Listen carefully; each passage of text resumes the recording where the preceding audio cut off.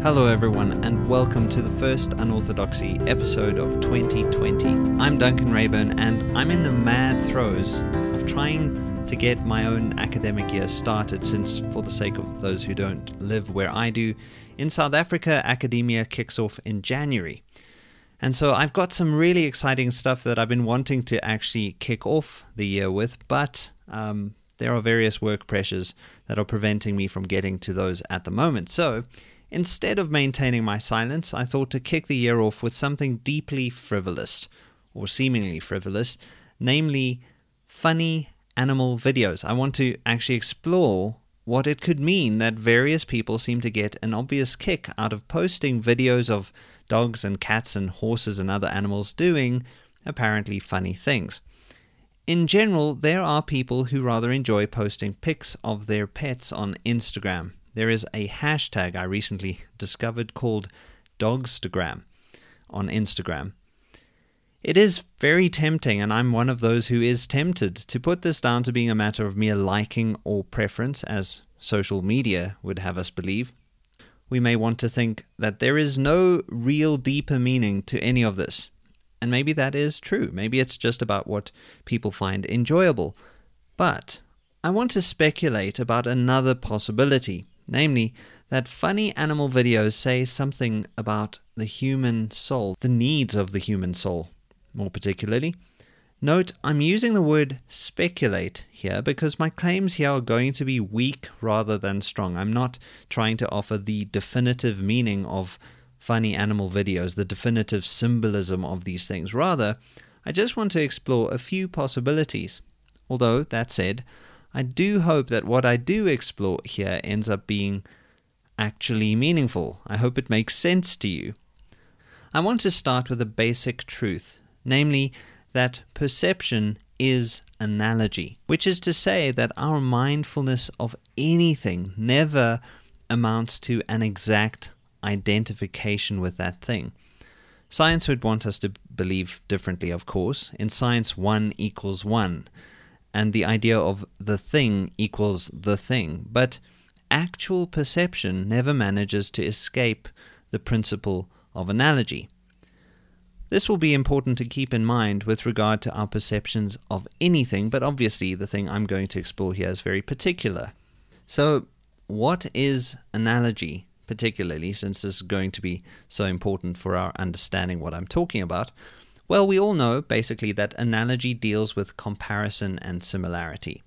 And to talk about comparison or similarity is to imply a fundamental shared identity. So there is a shared identity, 1 really does equal 1, but also there is the existence of difference.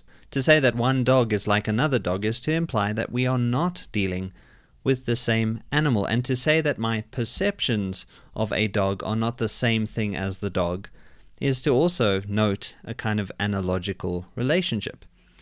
I sometimes joke that I do a fairly decent impression of myself, or that I am disguised as myself, but there is a seriousness implied even in this kind of silly philosophical joviality.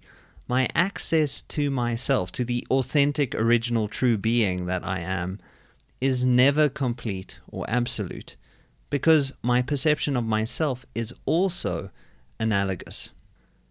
It helps to understand that the Greek analogia combines a few meanings of the word logos, discourse, word, thought, notion, reason, and relationship, with 3 principal meanings of the prefix ana.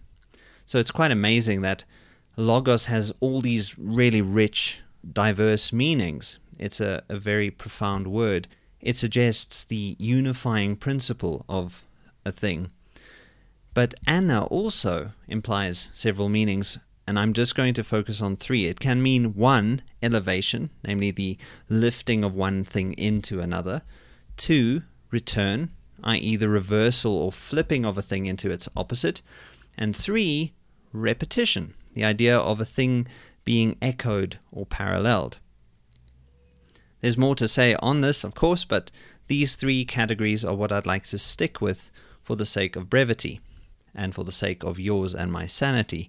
With the idea of analogy in mind, the next step is to look at the idea of a message, and The category of funny animal videos definitely highlights a particular kind of message, or at least a cluster of messages.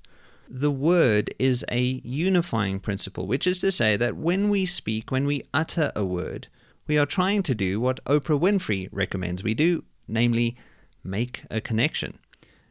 This, by the way, is what looking for meaning is always about. It's about connecting things.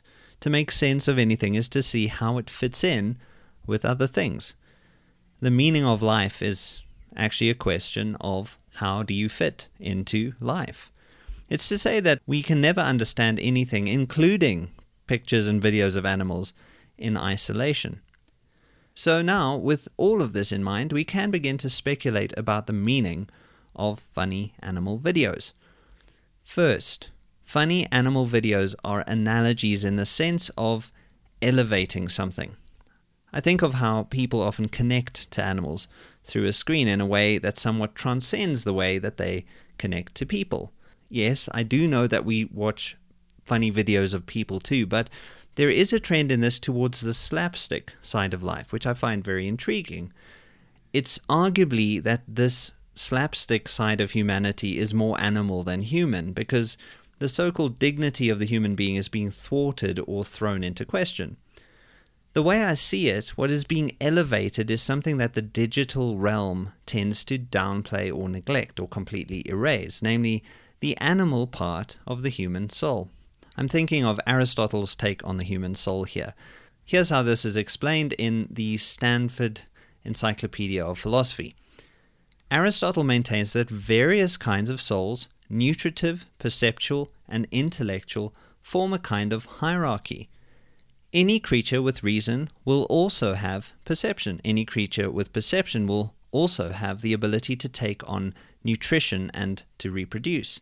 But the converse does not hold. Thus, plants show up with only the nutritive soul, animals have both perceptual and nutritive faculties, and humans have all three. If that is the first time you've heard anything on Aristotle on the soul, don't panic. I know it's a bit weird, and actually there is a bit of stuff in Aristotle's take on the soul that is questionable. But what I like about it is how commonsensical it is. Plants can reproduce themselves but can't perceive or reason. Animals can reproduce themselves and perceive the world, but they can't reason. And people can reproduce, perceive, and reason. And I know that last part is probably hard to believe for some of you, but it is true. People can reason. But what happens on the screen, which is this thing that a lot of us look at for a large part of our days, is that the human soul is forced into a space of pure abstraction. It's kind of pure reason, and that may sound like a glorious thing, but it really isn't. Everything becomes quite quickly discarnate. It becomes disembodied. Everything is not really perceived in the actual sense because everything is a mere simulacrum. So I perceive the screen, I perceive what the screen is telling me, but the actual perception of things is eradicated. I'm not, for example, seeing your face when I talk to you on a video chat, but rather my rational soul cons me into thinking that that's what I'm seeing. What we have here is a Gnostic realm, albeit one without God or even that demiurge Yaldabaoth in Gnostic mythology. It is a Gnostic realm in which the individual isolated subject's conceptions of the world, note conceptions, not perceptions, are all that matter. Since we unconsciously feel this pull away from the body, we tend to find ourselves compensating for it because the soul itself is a unifying principle. It seeks to integrate our lives. So the disembodied realm is low on affect, low on feeling, low on healthy, outdoorsy, active living, among other things. So it's easy to find people populating their vision with much more embodied seeming things. Among them, pets doing funny stuff. And this is done often to the laugh track of an owner. Laughter is, of course, a very physical thing. We feel that things are funny rather than merely thinking them to be funny. The natural result of watching a funny animal video is that the subject, the viewing subject, becomes a co-participant in this kind of return to the body. I would speculate that pornography serves a similar function for the discarnate, digitized soul. It offers the illusion of embodiedness and elicits specific sensations in the observer, so there's also a kind of return to the body. But as with funny animal videos or animal pictures in general, the Gnostic realm isn't eradicated. It is only seemingly eradicated. By the way, there is also something about the return to the nutritive soul that happens in the digital realm, especially with people's pictures of their cappuccinos and their food and that kind of thing, this kind of return to obsessing about cookery, which I think is an attempt also to recover that part of our souls. So that pretty much, I think, covers the first symbolic function of funny animal videos. In brief, they call for an elevation of the more neglected parts of our souls, those parts that seek genuine perception, genuine nutrition over the merely intellectual illusion of embodied perception. The second and third symbolic functions of funny animal videos follow nicely on from the first, so thankfully I don't have to say too much about them. The second is the idea of a return, which is the suggestion of getting back into the body and probably even returning to the idea of health.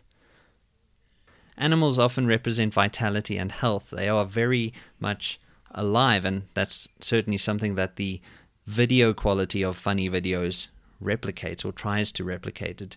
It represents this aliveness. Animals also reflect a return to a sense of humanity. There is something about animal videos that is humanizing.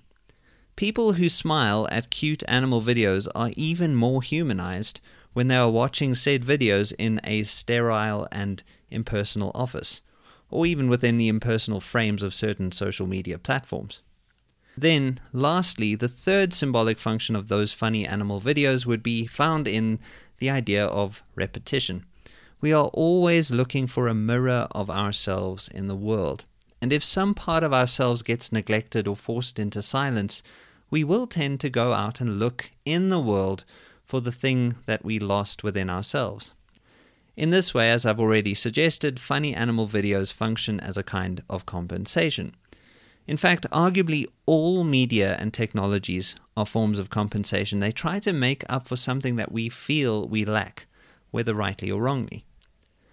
I know there is much more to be said on this, but I hope that you have found this very brief speculation interesting and provocative. As someone who tends not to seek out animal videos of any kind and who is not all that fond of slapstick, I hope I have managed to make at least some sense of this phenomenon. That said, I just want to sincerely wish you all a really good 2020. May you all have the courage you need to face difficult things, the grace you need to perceive the gift of being, and the love you need to know that you belong in this world. Take care, everyone.